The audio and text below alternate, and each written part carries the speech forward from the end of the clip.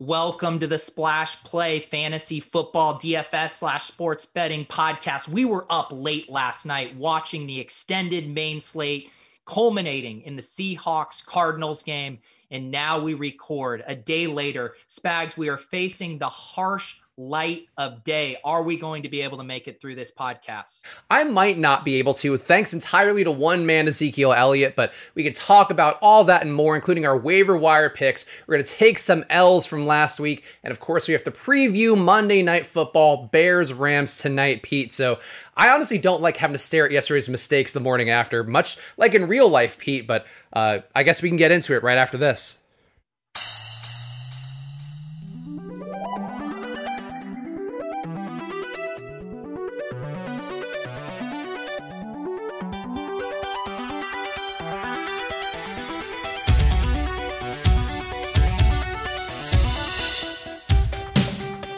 Hello, everyone, and welcome to another edition of Splash Play, special Monday morning edition, or I guess Monday afternoon on the East Coast, but we're doing it in the morning on the West Coast. That's what matters. I'm Chris Spags, joined once again by my pal and yours. You know him on social media at Peter Overzet. He's Peter Overzet. How you doing, Pete? You know what? Coming off of a pretty rough GPP day here for us in the DFS streets. You know, when the cash game lineups are scoring 2 times as many points as your GPP lineups, you know you're in for a rough day. But congratulations to everyone who had a great day, including the person who won the Millie Maker. I can't wait to discuss that. I mean, one of our loyal listeners. It always is. It seems to be each week. And I guess let's talk about your day yesterday, Pete, because part of the reason why Pete, of course, you may know, has roughly, I know people joke about it on Twitter, but roughly a couple dozen shows you do on a given weekly basis. But your Tilt Space show, that's one you've been doing with Joe Hulka and the Line Movement guys over there.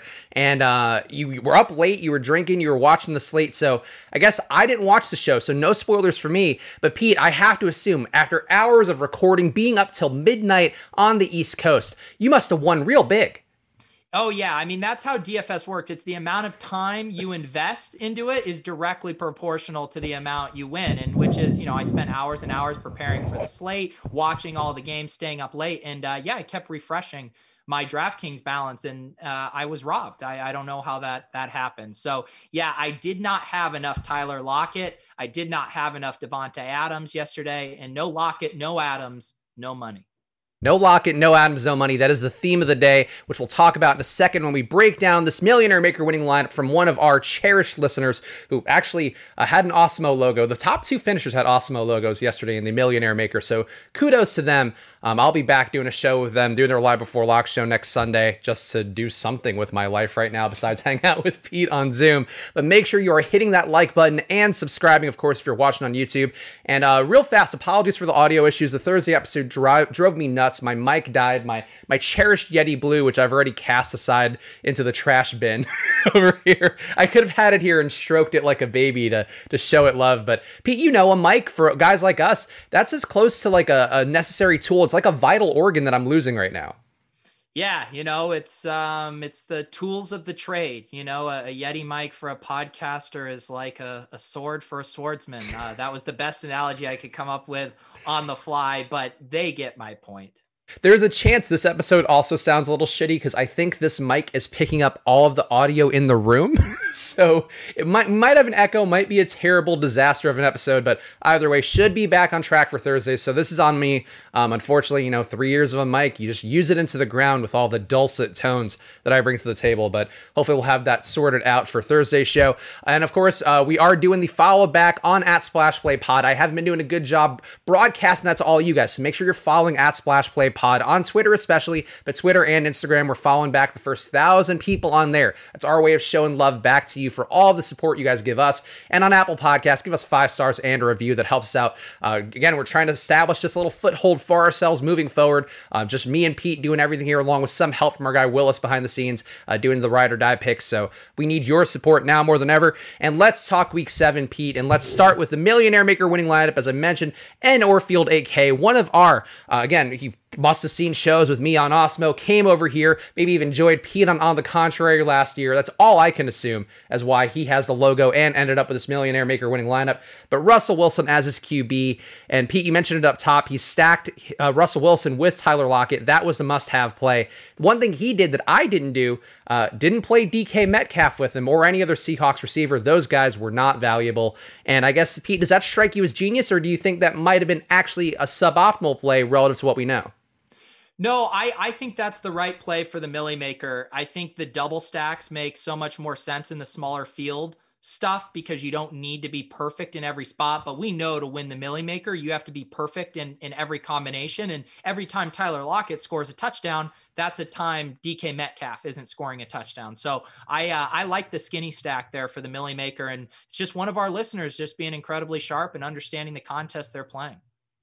And two, when you have a mobile quarterback like a Russell Wilson, you could find him add some value in the rushing game, which he did. 84 rushing yards for him. Didn't get in the end zone on his feet, but still, that is the kind of situation where you don't mind not double stacking. If you're going with a kind of prototypical pocket passer, you might want to double stack a little bit more. And clearly, Russ is not that. And Corfield. I completely sabotaged Nate's name. My apologies, Nate. Todd Gurley at running back, along with Jamal Williams. So one value play, one mid-price play. He avoided the Alvin Kamara chalk, Pete. And to me, I think that's the core thing I would take away here was that he got those 20 fantasy points elsewhere, and he didn't need to go to Kamara, who was, I think, roughly 50% owned, depending upon the tournaments. Yeah, and I mean, Kamara was obviously a good play, very popular. He even had a good performance, but it does go to show you that even Kamara didn't kill you if you didn't have him at that performance. Like, he really needs to go for 30 to really burn you there. So I think it's another takeaway of how important, being on unique construction is relative to just playing the best plays. I'm also muting myself in between each round just in case it's echoing. So now this has become some sort of Herculean juggling task of podcasting, Pete, which I know you admire as a man of the craft. No, I mean, this is, podcasters, this is a feat of strength. It's a decathlon for you really to make it through this episode. It's like on Top Chef when they have the gas station challenge, make a gourmet meal out of these ingredients. That's what you're doing. You're making a gourmet audio meal out of these shitty conditions. More like ramen. I feel like instant ramen is what we're cooking up here today, but keep trying to make this work. Devontae Adams, he put up 48 fantasy points or just shy of that. So very necessary alongside Tyler Lockett's 56 fantasy points. Just an absurd number to see down here in print. He also had Deontay Johnson, which Pete and I texted. Yesterday was my first day in the SPY. I usually don't like to play the high dollar tournaments so much because I think my bankroll goes a little further going into the ones where I can get 20 entries or 150 if I'm really feeling frisky. And I played the SPY, Pete, and I told you I had that Ben stack, and the Juju side came through. The Chase Claypool side got completely gobbled up by Deontay Johnson. Chase ended up with less than one fantasy point. Deontay here with 29. Yeah, that was, it's been hard to guess who those popular, or not who's popular, but who's going to be successful in that Pittsburgh wide receiver room. And the other thing is, my guess would be you faded Deontay thinking he was going to be pretty popular, right? It was somewhat that, but also I just thought he kind of lost the role to Chase Claypool just because, I mean, how can you do any more than what Chase did while he was filling in for him? And I haven't seen the full snap count number, so I might be speaking on my ass, but from just watching the game, it did feel like Claypool was out there enough, or, probably lost some of what he had before that because obviously Deontay Johnson, but I think James Washington took the biggest loss there, and Claypool and Johnson were running together a decent amount from what I saw. But yeah, that was sort of my logic, was that people are going to go to Johnson because he's back. And maybe that is just the pecking order, is that Johnson's just ahead of Claypool because Claypool is more of that splash play guy. Yeah, I'm looking up the route rates for the wide receivers, and Claypool is definitely past James Washington. James Washington at 22%, Claypool at 69%. Nice. Deontay Johnson at 83%. And then Juju led them in routes run at 91% of the time. Yeah, Juju out there like a kid in Little League in the outfield who can't actually play outfield, just running routes, not getting targeted too often, but he did some things yesterday, so that's a credit to him. Tight end, Harrison Bryant. This is a guy that did make sense. There was no Austin Hooper going into that game. David Njoku, the presumptive guy who would get a lot of the work at tight end. And Harrison Bryant, honestly, you could have stacked him up with Baker. Actually, a Harrison Bryant, Higgins plus Baker stack would have been the best value stack, I think, on the slate. But Pete, did you get any Harrison Bryant for yourself? Because again, really sharp play, just one that I didn't feel comfortable making.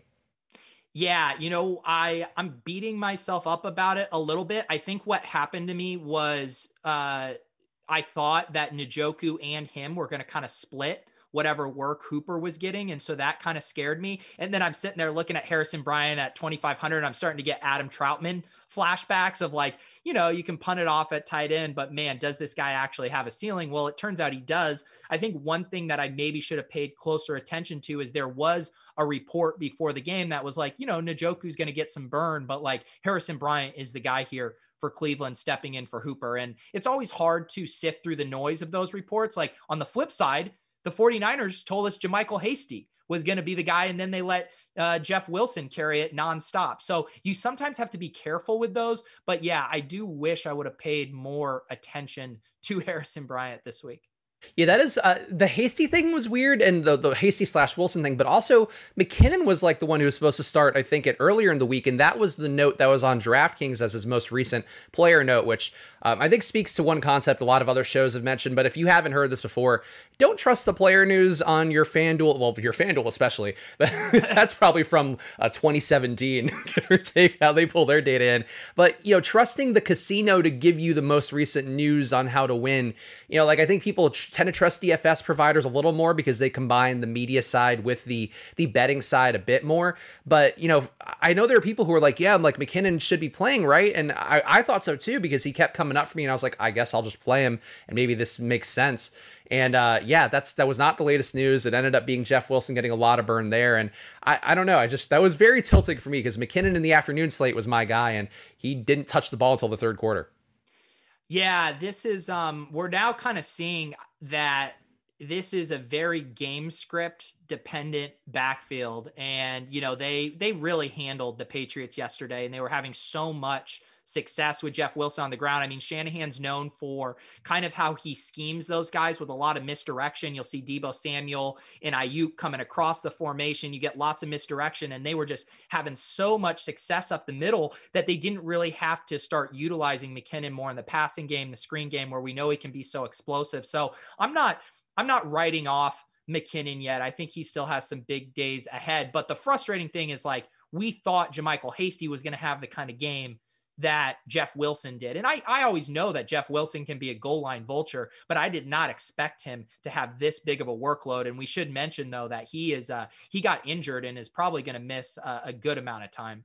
Yeah, he's definitely out already, been ruled out for their next game, I believe, against the Seahawks. So that's actually a pretty fertile spot for these guys. And I'm sure we'll revisit it for the waiver wire picks. And again, if you are just tuning in for that, if you're on YouTube, you're searching for waiver wire, you want to hear a bunch of different takes from a bunch of different people. We're usually the first show out there doing waiver wire, not today because of the schedule with yesterday's slate, but we will have the waiver wire picks. Check the description. You can find the time code there to skip ahead if you want to know how that sorts out for us. Let's close out N. Corfield's lineup. He had DeAndre Hopkins, another strong play, kind of like the Devontae Adams, guys who have gigantic upsides who are going to be able to maybe be a slate breaker, I think is what this lineup really showed me. And the defense, Washington football team against the Cowboys, they just, that was a pathetic game in every possible way as a lapsed Cowboys fan that I am. But Pete, any final thoughts on this lineup here, other than the fact that, of course, just great to see somebody winning. Would be nice to see them win alongside us, I would say, but happy for N. Corfield. Yeah, I think these kind of lineups are nice too, because sometimes you feel like I have to just completely win the lottery, a 9-leg parlay to win the Millie Maker, but played really good plays. I mean, having Russ to Lockett, you get in Adams and Jamal Williams, who are two of the best points per dollar values in a great game environment. And then you just get unique in a few spots. You play a Todd Gurley when no one's going to be playing him, and you play a Harrison Bryant when everyone is using that salary to pay up for a Travis Kelce. So I think that's an encouraging lineup for the rest of our Splash Play listeners. I mean, the string we are on now of 7 weeks in a row, this lineup just proves to me continually it could be you. And there was another Millionaire Maker tonight. So, hey, maybe for the showdown, somebody can pull that off. And we'll talk about that Monday Night Football game coming up towards the end of the show. But let's talk about the other big news items. And one that came out right before we did start the show today. Doing it Monday morning. So we got a little more news than we normally have. Odell Beckham, it is what they were afraid of. He tore his ACL. He's out the season. and that did benefit Rashard Higgins quite a bit. But honestly, Pete, I think this is one of those things where, like, Dak going out, I think people made the argument, especially the talking heads on TV made the argument like, oh, Andy Dalton could be better because he's not going to, be a distraction. He's not going to make the mistakes. And clearly that hasn't panned out this way. But it does seem like maybe the Browns aren't going to be too hurt here. They still have Landry there. They still have the running backs. At some point, they'll get Nick Chubb back. Hooper has clearly been a guy who's been good. They paid a lot of money for him. Harrison Bryant can apparently do just as good of a job. So I don't think this affects how I view the Browns. I think they were kind of the middling team before. I think they're still a middling team now who will have good days when they get the run going. But Pete, does this change anything for you with the Browns where Odell was clearly the star, but just a kind of disastrous couple seasons for him? Yeah, I think it's tough because Odell Beckham's been kind of all over the place. I mean, we saw him show his ceiling again in that Dallas game where he really went off. And I think the one thing, I don't think it actually has maybe this is wrong. I don't think it has a massive impact on like the efficiency of the offense. I think they do have enough talent to move the ball. I think what you lose is the big playability, the splash plays here, because Odell Beckham was really the only guy in that offense who has the athletic ability to take a slant to the house or to catch, that 80-yard bomb. Higgins is a solid player. He was a really productive guy out of CSU, and he actually profiles kind of like a Tyler Boyd, like where they're very efficient, but he's not this athletic guy who's going to be breaking off big plays. Same with Jarvis Landry and Austin Hooper. Very good route runners, very good players. And this offense can be solid, but I just don't think, I think they're losing an explosive element that will hurt them a little bit.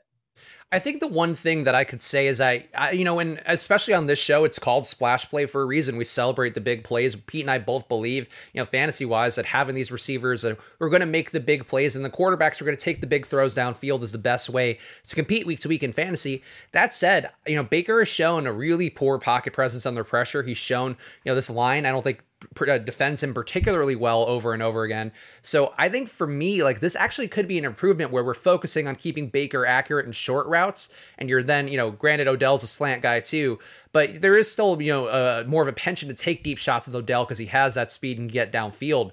I think maybe it does constrict things a bit more for Baker where, it just becomes a little bit more of an old school football where he doesn't have to make those high risk throws downfield. He can make more of a West Coast offense. So I think there's a chance here this does, at least as a lateral move for the Browns. Always sucks to lose big talent. But, I think with Odell going out, a bit of a distraction maybe too. I don't know. Like, this could be one of those things where it comes out afterwards where if the team starts winning, then they're like, Odell actually has been a cancer in the locker room, and then they shift him out in the offseason. Yeah, I know. He has that vibe about him.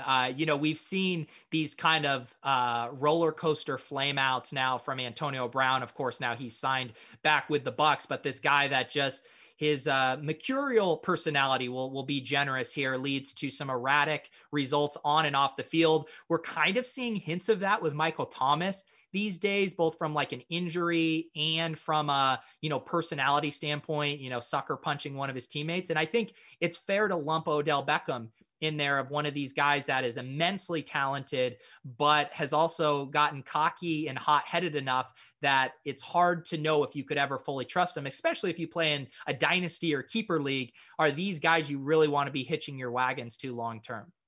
I think that's a good transition too, because we should talk about these. I didn't have them on the segment sheet, but Michael Thomas, I was listening, I think it was to Bill Simmons' podcast, and I believe it was Peter Schrager from Good Morning Football, who does talk out of his ass a little bit sometimes, so I don't know the actual, validity of the reports, but he was saying that Michael Thomas maybe wants a trade, which, like, he just signed the big contract this offseason. Like, I don't get what would change materially in that time frame, but it did seem a bit odd, him going out and then Sanders also going out. And honestly, Marquez Callaway, I thought, looked as good as Sanders at least. And maybe, he's not Michael Thomas, he's not that big bodied dude, but like maybe they get by with him. Like, something seems odd about that situation with Thomas. Yeah, I have no idea what's going on there. And I think it's concerning too, because part of what made, Michael Thomas is a very good player, but he's also going to be losing Drew Brees here at some point, who seems like he's kind of down to his last legs too. So yeah, he's a guy in keeper and dynasty leagues I do not want on my team. Hopefully he can come back this season and still give us some nice weeks here. But not only did he pop up with one injury, but it was two injuries that he popped up with late in the week there. So he is not close to healthy right now. So we'll have to keep tabs on that throughout the week. It could be actual health issues. Hamstrings were something we knew coming into the year were going to be a problem. Michael Thomas has struggled with that injury in the past, but could also be a bit of gamesmanship, which does happen from time to time. And I personally think we're going to see with Zach Ertz, as we talked about on the show, that just a guy who wanted a contract, didn't get a contract, and now won't shock me if his recovery ends up taking a lot of time off the clock that it wouldn't otherwise. We should also talk Antonio Brown. And I think, to me, one thing that jumped out, we're going to talk about this guy coming up in stat shaming, of course, one of our favorite segments here on Splash Play. But Scotty Miller's big day yesterday, I felt, was kind of the tease for what Antonio Brown's going to be. I don't know. I would assume that Brown runs a little more outside. They had, Miller, I think, running in the slot, some Godwin running a little bit more out of the slot. I think Godwin's going to be the main slot guy moving forward. But I think that's sort of what it is. Like, you're going to have weeks where Brady, nobody rostered him yesterday for the most part. He wasn't even a factor for the winning lineups, but he had almost 40 fantasy points and really did constrict the output this week, at least, to Godwin and Scotty Miller. And I think that's what Antonio Brown steps into, is at least that opportunity. Whether he gets it every week, I don't know. But it does seem like Brady doesn't have as much of an eye for Mike Evans for whatever reason. Maybe he doesn't trust the contested balls that Evans, clearly thrives with. But he does trust Brown. We know that from the limited Patriots stint, having him in his home amidst sexual assault allegations, maybe bad judgment there by Tom Brady. But AB's his ride or die. I think that's a guy who really has some value moving forward. Yeah, I agree with almost everything you said. I think it is, I think Godwin's, projection and role is pretty unchanged. Scotty Miller definitely takes the hit as the guy that's going to get pushed out of the 3 wide receiver sets. And then, yeah, I agree with you about the Mike Evans thing. It's weird. I mean, Mike Evans coming into this season, he's had at least 1,000 yards receiving in every single one of his seasons since 2014 when he came in the league, same year as Odell. And now his role seems to be kind of diminishing. They still will look for him in the red zone, but on top of that, you have Gronk's role now increasing as well. And he's getting a lot of Brady's red zone looks. No one needs me to talk about the chemistry that Brady and Gronk have. So yeah, I'm worried about Evans. I think we'll still see some spiked weeks for sure, but his floor is now really, really low each week. And yeah, I guess I'm still on Antonio Brown. I'm still skeptical about what he's going to give you. That said, he's free, right? If you got him on waivers, he cost you nothing. So might as well take a peek. But I do think at this point, kind of Gronk, Evans, and AB, and to a lesser extent, Scotty Miller, are going to kind of alternate having these nice weeks while Godwin in the running game continue to roll. And then the last thing we should mention about them is their defense is really, really good. I know they gave up a decent amount of points yesterday to the Raiders, but they forced Carr into some really bad decisions, and he had one of the lower passer ratings on the week too, I want to say. So when defenses are good, it means less fantasy points as well when the offense is efficient. So this is going to be an erratic offense for fantasy production, I think. Yeah, and it's worth pointing out, I actually didn't look that deeply into this. The Mike Evans take that I had was kind of just off the eye test, and his results so far. He's only had 353 air yards in 7 games this year. So that's like 50 per game. And you compare that to where he was with Jameis, and we could pull these numbers fast, but it's not worth the time on the show.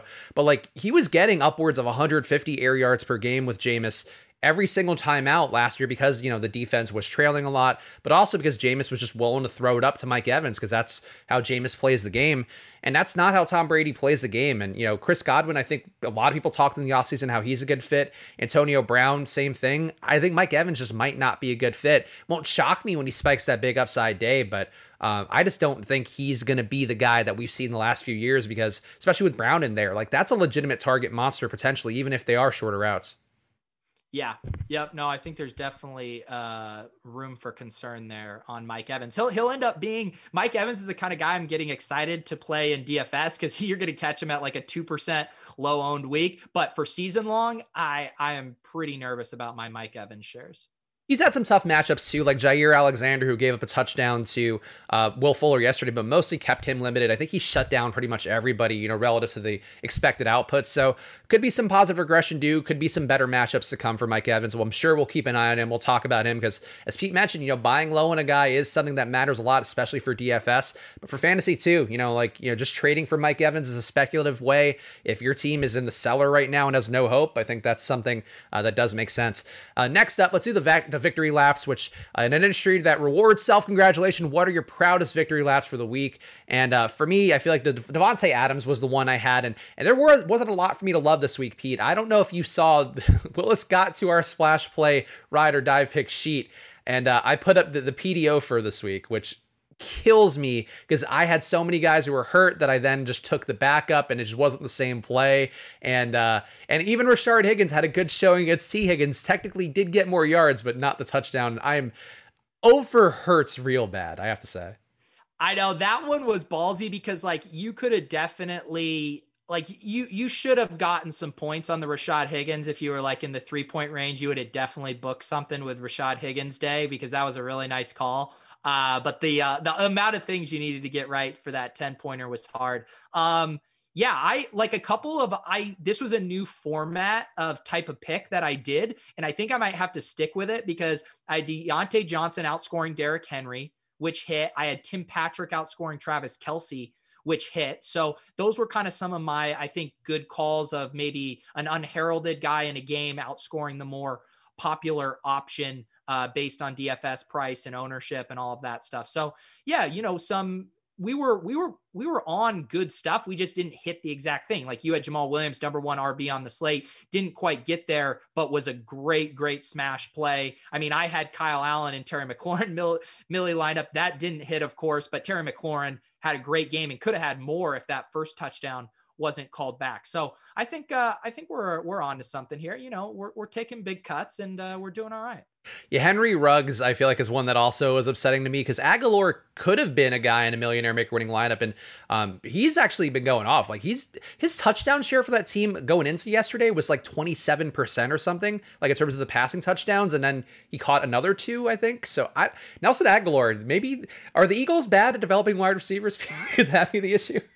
Well, yeah, and I saw Mike Clay had a tweet last night where he just said, very matter-of-factly, Nelson Aguilar is the Raiders' number 1 wide receiver. And Mike Clay is not prone to hyperbole. He's not out here throwing out hot takes to get engagements. He's just calling a spade a spade. And so, yeah, Aguilar's role in this offense, I mean, it's so ironic because we were all like, how is this offense going to shake out with Waller and then Ruggs coming into the mix? And then Renfro had a solid role last year. And it's like, the one guy we weren't talking about is the one guy who's really popping off every week.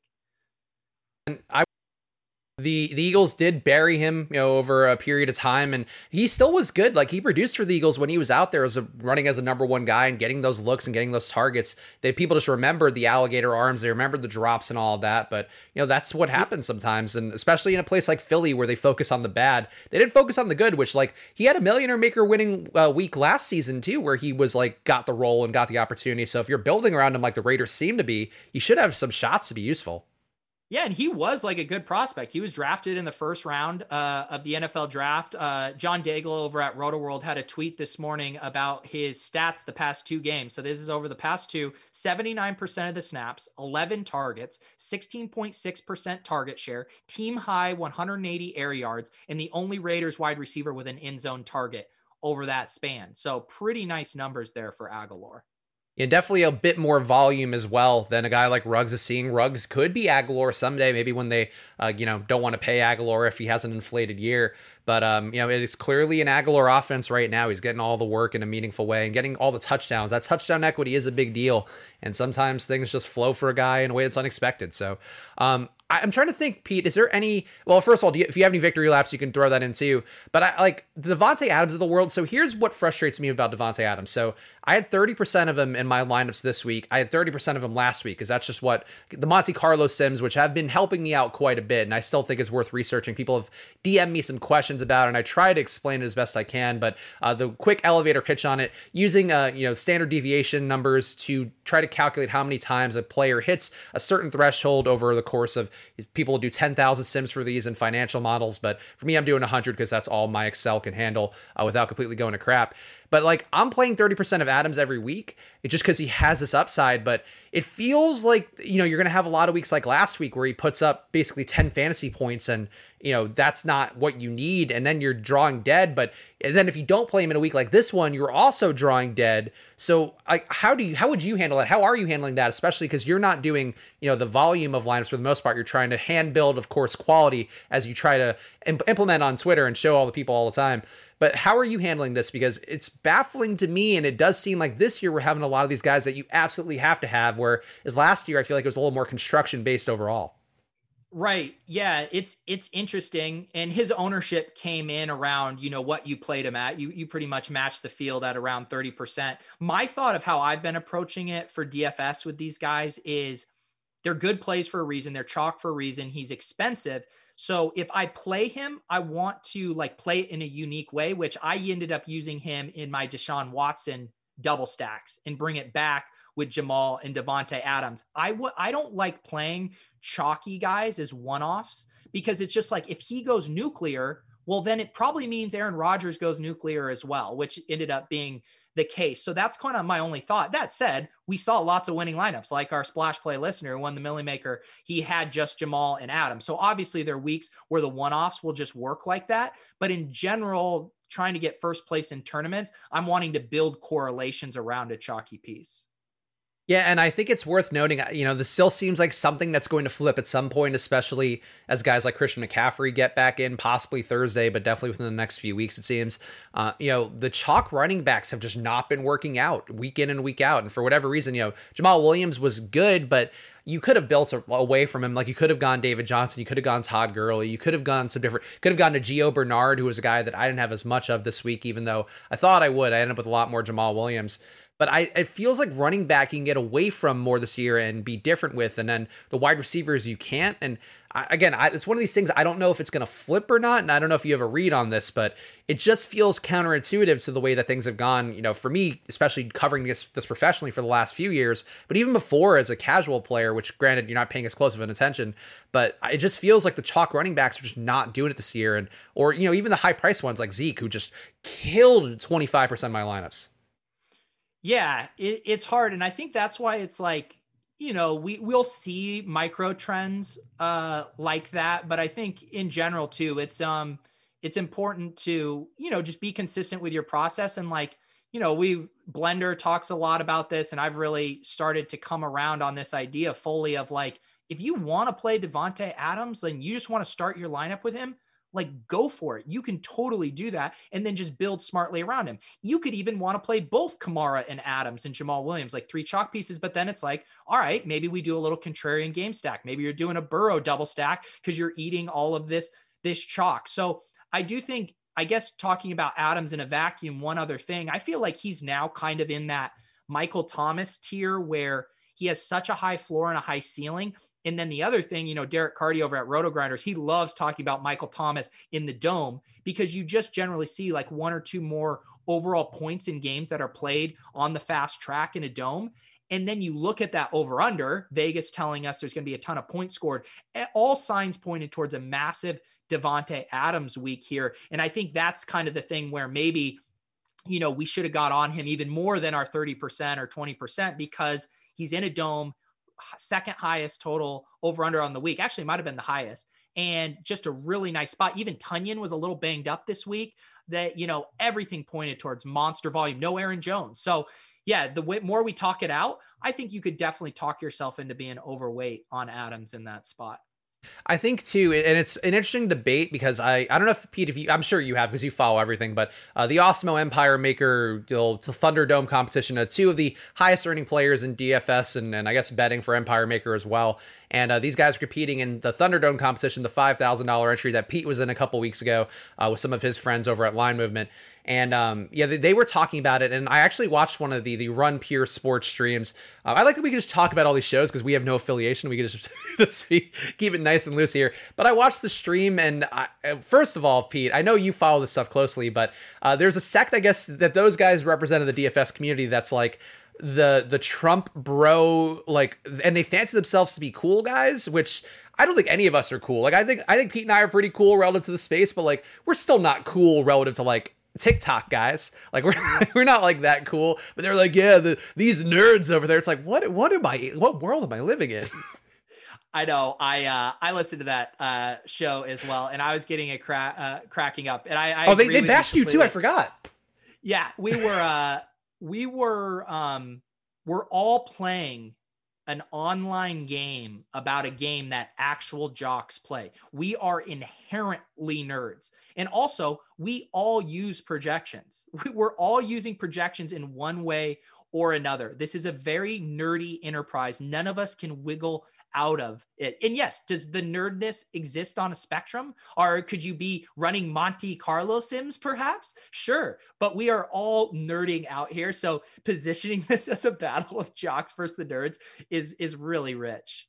Yeah, and it was funny that Osmo actually had a couple pretty good burns. Not to show too much love, because we try to be fair here. Like if Osmo looked like a dork, I'd be like, yeah, okay, he like might have looked a little bit like a dork. But I felt like he made one really funny line about just the idea of using projections. Because I guess one of the guys who was on that stream, I don't know them that well, honestly. I think it was Hoop.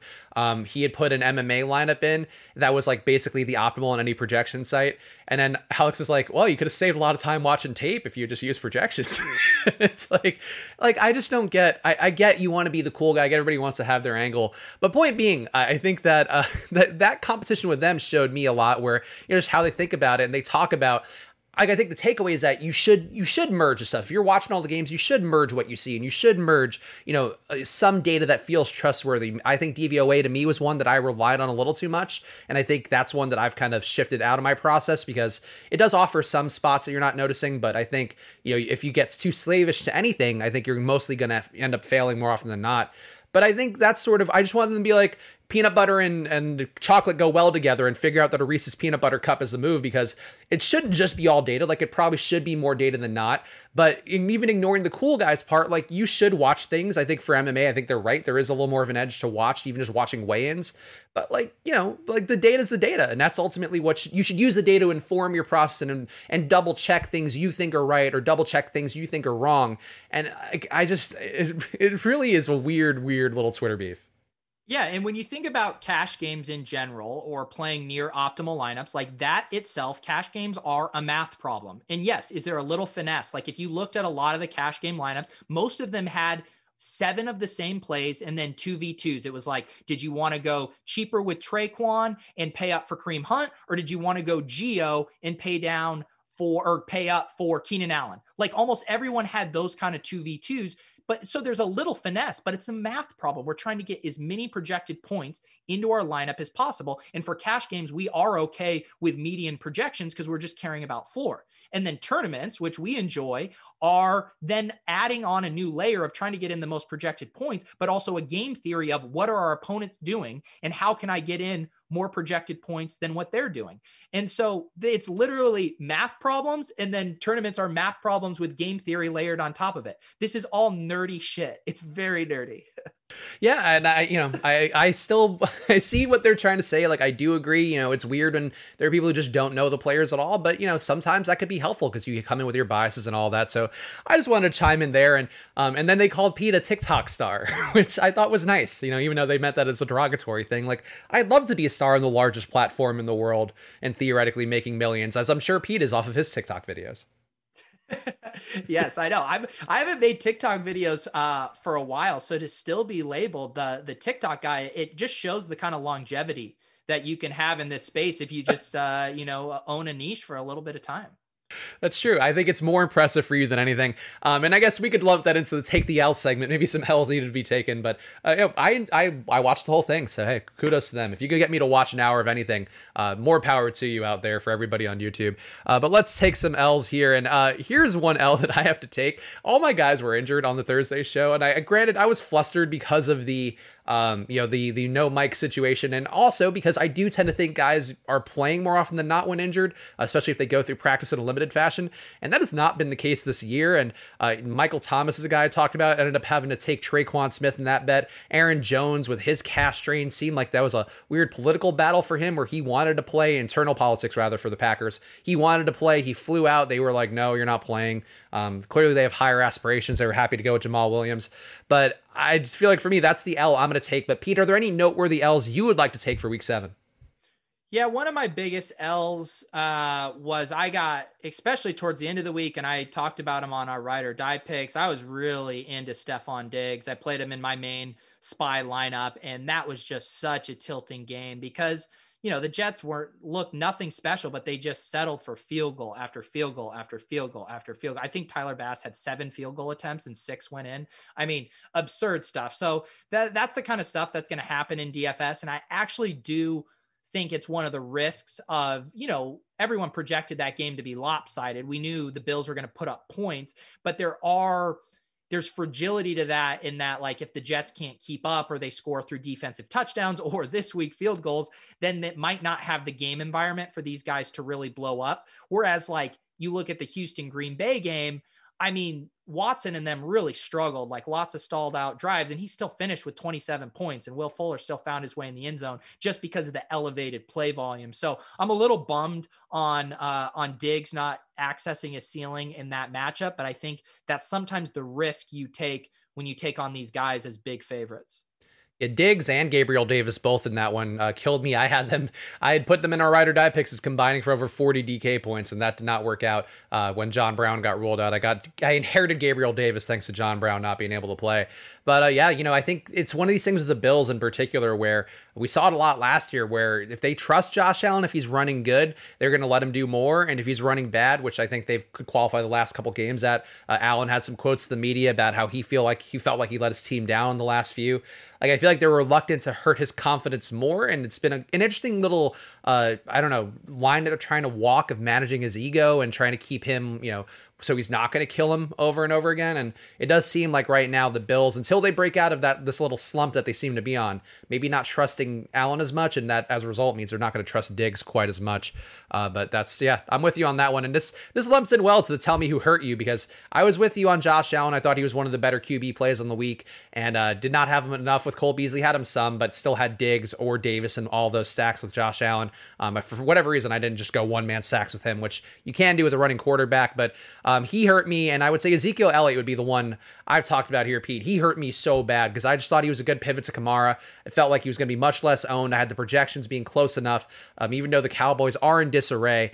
And Zeke, I mean, what do you think of this Cowboys offense, Pete? Because I want to have some hope. I think Ben DiNucci, if he starts, I would assume he's going to start the next one.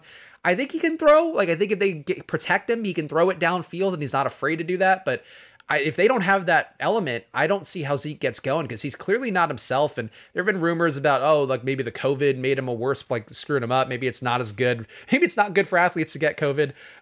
But I think Bill Simmons, again, might have been the one talking about that, where he's like, oh yeah, bad for athletes to get COVID apparently because Zeke's bad. I don't know that you could say that, but with that and Raquel Armstead, maybe there's an argument. Yeah, I know. That's sad news. Only 23 years old. I mean, they're expecting him to be out for the season, continues to have complications past that. So definitely a sobering reminder that it's young people aren't just okay after they get this. Zeke is frustrating. It seems like there's a lot of factors at play, right? Like, he's just not as good of a player. Like, he's making really like boneheaded mistakes. He's fumbling the ball. He's getting blown up in pass protection. On the other hand, they're now down to their second, maybe third string quarterback. Their offensive line has a ton of issues, which of course is going to make it harder to run. So yeah, I think there's a lot of factors contributing to it. And man, Tony Pollard looks pretty good every time he touches the ball. So it's a fragile, I think, situation for season long, but I was with you. I played in my main spy lineup, and the one I finished near the very bottom, I had the Josh Allen double stack, which of course didn't work out. And then I wanted to play Terry, and I liked the little correlation with Zeke, and with your same thought process, everyone's on Kamara. Let's play Zeke here. And obviously Terry worked out fine, but did not work out with Zeke, but so is tournament life there. So he hurt me. And then also in that same lineup, and this is how it finished in last place, Mike Davis really hurt me this week. He was another guy that I really liked his role, and no one was going to play him because of the 2 cheap running backs, because of Kareem Hunt, because of Kamara. No one was going to play him. And I thought he could have, in ride or die, I had him as potential to finish number 1 running back on the slate.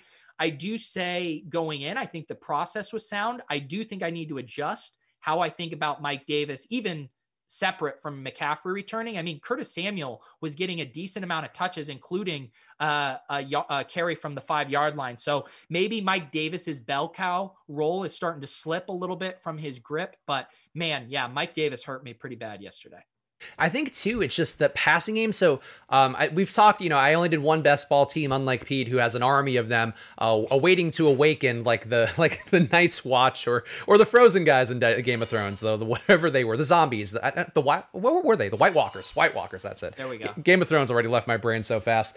But in my one lineup, I have all three Carolina receivers with Teddy Bridgewater because I was, we've watched the show. I was buying it on the Carolina offense early, and every week these guys end up being like in the mix for being my guys who end up make the final lineup in best ball. If you're not familiar with best ball, you have an entire roster of guys and it just optimizes based upon who had the best scores. And this week, until I think there's somebody broke out, but I had both like Sanders, Moore, and Anderson in all of my spots plus the flex. Because they just keep getting there every week. And I feel like if the pass game is that involved, maybe that changes when McCaffrey's back in there. But I feel like Mike Davis is like, they don't feel the need to feed him 20, 25 touches if they're going to have a good pass game matchup. And, against the Saints, we know from Rich Rebar, Saints haven't given up that 100-yard rusher since Samaje Perine. Yeah. No, I'm with you for sure on all that. Yeah, so Carolina, an interesting team to watch. Some other interesting players to watch, of course, in our favorite segment, Stat Shaming, or one of our favorite segments. We have so many, they're all like our children. We can't pick one. But Stat Shaming, did these plays get unsustainable numbers, or do we consider them beautiful at a healthy weight of touches? And the first guy we have to ask this week, Pete, in Stat Shaming, Tyler Lockett, 15 catches, 200 yards, 3 TDs on 20 targets. I think he looked great last night. I think that dress that he was wearing fit every single curve on his body. But I think next week, you're not going to see him looking that good. Maybe it's a Seinfeld situation where you see him in a different light and all of a sudden he looks like a ghoul. But I just feel like next week we could see DK Metcalf put up that exact same line while Lockett sits by, has a touchdown taken away. I love Lockett. He's one of my dudes, but I would shame him heavily for this one. He shouldn't have that Devontae Adams floor on a week-to-week basis.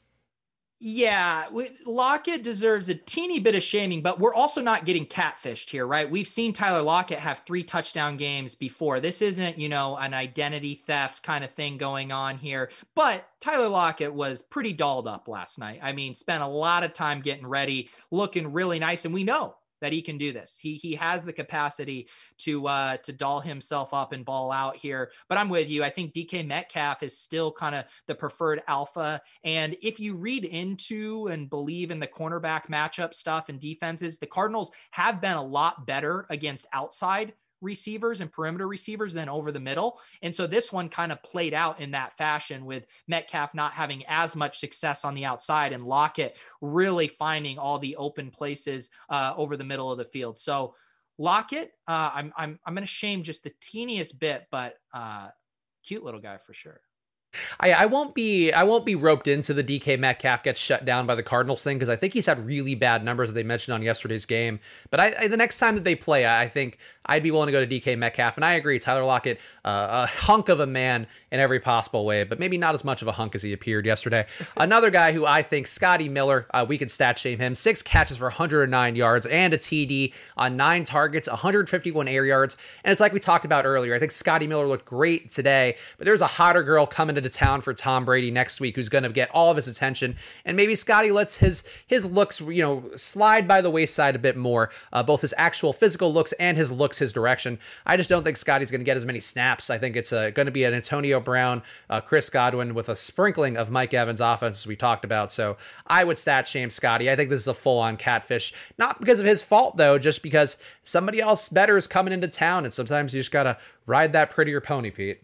Yeah, it's we got to shame the shit out of Scotty Miller here. I mean, Antonio Brown's coming into town. Scotty Miller's stat line does not know that Antonio Brown is coming into town. And so, yeah, he's going to be the odd man out. And we mentioned it earlier, Gronk's role is really increasing too, where before the tight ends weren't a big part of that offense, and a guy like Scotty Miller could come in and produce. And on top of this, like Tyler Johnson looks solid too when he plays. So there's just a lot of talented guys in this offense. And could Scotty Miller have a game similar to this at some point this season?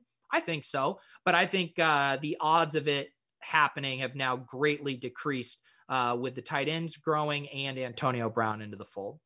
Yeah, I think it wouldn't shock me if he has those days where if he does get cheaper, which he probably won't be next week, but when he gets cheaper, like he can turn 1 or 2 of these big plays into something. But I don't think, 9 targets, like that to me is a number that he won't hit. And I think the routes run obviously going to take a drop too with Antonio Brown instead. And here's an easy stat shaming for this one. Jeff Wilson. I mean, he comes in looking banging here. 17 carries for 112 yards, 3 touchdowns, as well as 2 catches for 8 yards. But it's hard, Pete. I don't want to get on the ADA, the American Disabled People Association's radar. But if you come in looking sexy and you leave in a wheelchair, that's not somebody that I want to go with. So I think for Jeff Wilson, I think an easy stat shame. This is not happening again, possibly for the year. But I think I don't think he's that hurt. But he's going to come back and it's going to be Mostert. It's done for Jeff Wilson. Normally when I stat shame, I try to do it from a place of objectivity and remove myself from biases, and just really speak the truth. But Jeff Wilson, he hurt me. I bought into the JaMycal Hasty news. I started JaMycal Hasty in some season-long leagues. So Jeff Wilson, you made this personal, and there is no way you can keep this up. And I don't wish injuries upon anyone, but this stat line is not reflective of your role in this offense going forward. Tevin Coleman's coming back. JaMycal Hasty's still around. McKinnon is solid. So Jeff Wilson, he was the touchdown vulture last year, and he got his laugh in week 7, but I must shame him for this effort that he stole away from JaMycal Hasty. He did. It was sort of a jealous other sibling thing, a classic Cinderella scenario with Jeff Wilson taking all the love away from these guys. But maybe this next segment here will be a spot where JaMycal Hasty or some of these other running backs for San Francisco can reemerge. Of course, it is time for the waiver wire snake draft. So if you skipped ahead or whatever, that's fine. But make sure you hit that like button down below and subscribe to the channel. We do these videos normally every Sunday night after Sunday Night Football, every Thursday after Thursday Night Football. But of course, with the COVID schedule moving things around, things may be subject to change. But subscribe and you'll get all of our latest content, 2 episodes a week for the rest of the NFL season. And the waiver wire snake draft, the rules here, we pick the guys available on waivers normally before any show out there gives their waiver wire picks. Player has to be owned in under 40% of leagues according to ESPN.com. And Pete, I think I'm going to take the first one this week because, well, A, for just to be spiteful towards you, and B, I think it's actually a risky pick, but I liked what I saw. I'm very intrigued. I love this offense. JaMycal Hasty, come on down. You're the number 1 pick in the waiver wire snake draft. He just looks like a monster. His rushing offense, I think you and I could run behind this line and put up 50 yards. Yeah, I mean, we just want to be taking cracks on this offense as much as possible. It is hard to get a read on who's going to have the big game, but now they play Green Bay next week at home, and then they get New Orleans. Then they have the bye, and at that point, you got to expect Tevin Coleman is most likely back as well. They play Seattle. They have 3 games, Seattle, Green Bay, New Orleans. So those are all, to me, look like potential high-scoring affairs there. So, yeah, I think McKinnon is going to have a nice game or 2 in here as well. But JaMycal Hasty now, there's just part of what makes the 49ers offense unpredictable is how many bodies and guys they have. But it's really getting weeded out now without Jeff Wilson, without Mostert, without Tevin Coleman. So JaMycal Hasty is going to get that 2-down work in this offense. So, yeah, I think he's a great add this week. Yeah, Hasty seems worth it. Coleman, I think, is a risk potentially to come back this week. So, if your team is in dire straits, maybe pick up both running backs and they can hopefully get you through a couple weeks here. But Hasty to me seems like a good number 1. But Pete, who would you take with your number 1 pick here in our waiver wire snake draft? Yeah, I'm going to take this guy. He's only rostered in 1.8% of leagues. We mentioned him earlier. I read off those stats from Daigle of how hot he's been. I'm taking Nelson Agholor here on the Raiders. Their bye is in the rearview mirror. He's had a touchdown in the past 3 games, which is impressive. And then another thing I remember from my best ball days, I love this Raiders playoff schedule. They have 3 home games at home in Vegas, in that dome there: Indianapolis, Chargers, Miami. Like, those all feel like games where the Raiders could have a ton of scoring. And man, this is one of those things. My olden days, I'd be too biased. I'd say, hey, I don't like Nelson Agholor. He's flamed out. But we have to adjust to what we're now seeing on the field. And he's coming off of a 9-target game. Nelson Agholor, I think, is someone you should add. Yeah, and that's one of those times you look at the data and it tells you a different story perhaps than your perceptions may, particularly if you spent the last few years only reading Philadelphia media and listening to Philadelphia podcasts. But Agholor is a dude who you sometimes just got to look at what guys are getting, and he's getting a lot. Pete, it's snake drafts. You get one more pick here. Yeah, so I'm having a hard time knowing how to handle. So there were both running backs in the Sunday Night Football game got banged up, and we're kind of awaiting the news here. I guess the Chris Carson one, he had a midfoot sprain. They're saying that might not be as bad.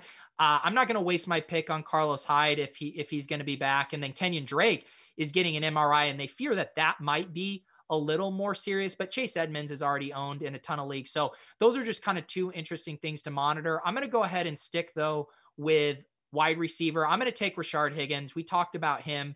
Unlike, Aguilar, who's kind of growing his role among like a crowded pass catchers with Waller and Renfro and Ruggs. I mean, Higgins is stepping up into a ton of opportunity now without Odell. And so this 6-target game here, once Odell left, 110 yards, I think that's going to be more of what we're going to see. He's not a guy I would be as excited about in standard leagues, but in the PPR formats, I think he's a guy you should definitely add if you can start a decent amount of wide receivers. Yeah, I think you're on the ball there. And, Rashard Higgins, we talked about him enough earlier, but there's going to be a lot of routes to go around without Odell out there. And I think I could see Baker be a better player because of having not having to feed Odell those targets or fear his wrath. So we'll see how that goes. I'm just going to stick with the theme. Last week was the tight end theme, and I feel like for this one, I just want to cover every base possible here because I think is an important backfield to get a part of. So I'm going to take Tevin Coleman here with the pick on the turn. I actually do have him in some leagues, just sitting there waiting, but we've seen Raheem Mostert. It doesn't seem like he's a dude who you can necessarily bank on staying in there. And if Jeff Wilson is out an extended period of time, he also looked pretty bad as well. Kind of similar to Kenyon Drake with how he left the field, though. Kenyon Drake, absolutely apoplectic after his mom finally gave him the advice he needed, and then he has to leave with an injury. But Tevin Coleman, to me, is a dude who you're guaranteed to get a piece of the backfield if you end up with Hasty and Coleman. And if McKinnon goes off, I don't know, man. I just give up with the backfield. But I'll take 2 Niners backs and hope one pays off. There you go. And are you the turn? Is this your final I am the turn, so let me see who else. And you know what? I'll take a guy that we just talked about because I'm intrigued by him, and I think the schedule for the Browns does bode well. They have the Raiders next week, then the Texans, then the Eagles, then the Jaguars, then the Titans. So 5 games in a row here where you could get something useful out of him, especially if perhaps you lost Dak and then tried Andy Dalton.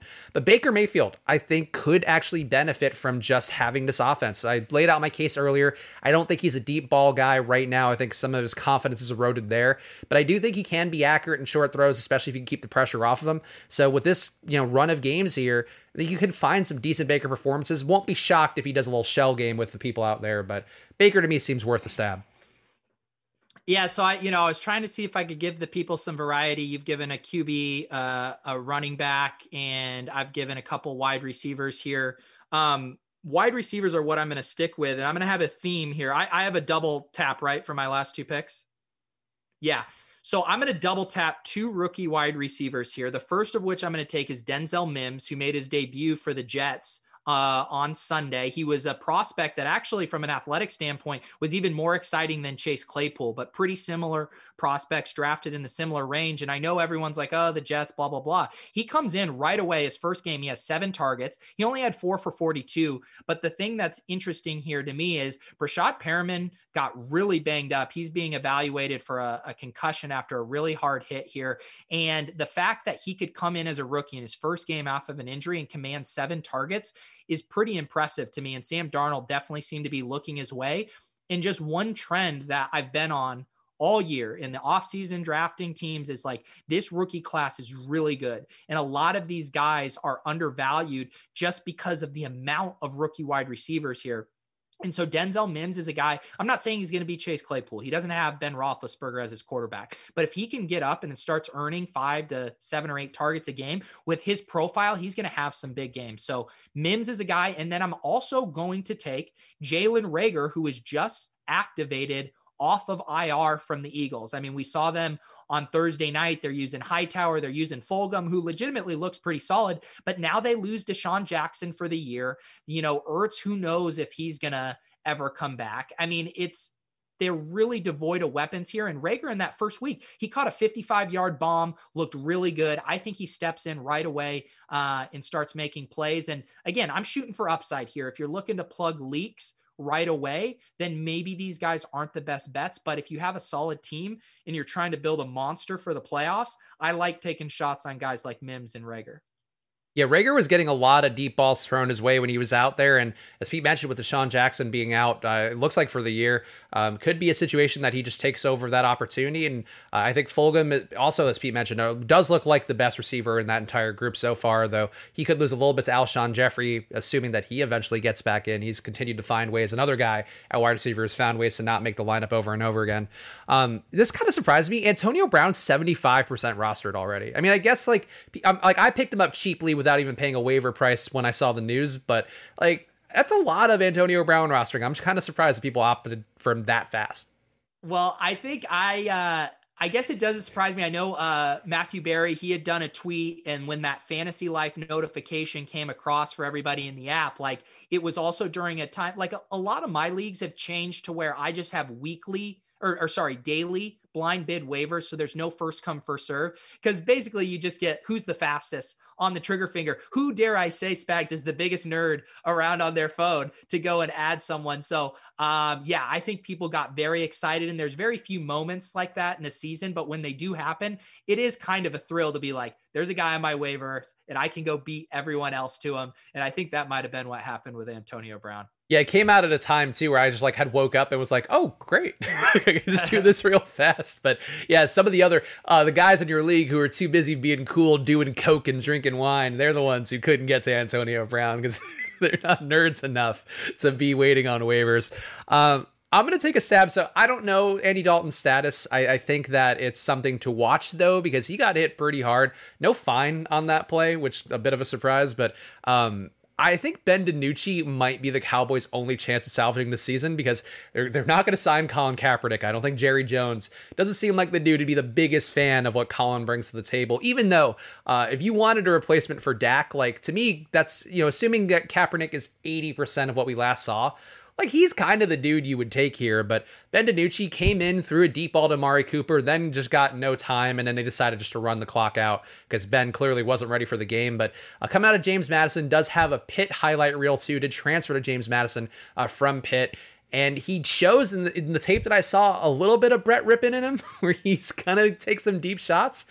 So, Pete, this is how I talk myself into Ben DiNucci here. I think he's worth a stab because of this offense. He's stepping into a Ferrari. Maybe he doesn't even have his learner's permit. But if he does achieve anything here, if he is Nick Mullins even, like he could actually be useful for the back half of the year, because I don't see how they go back to Andy Dalton at this point. Yeah, my only concern is it's a Ferrari that doesn't have brakes, just with the offensive line being so bad right now. But I do agree, like the same reason people were excited about Dalton, it's because of these weapons. Like this offense can still move the ball.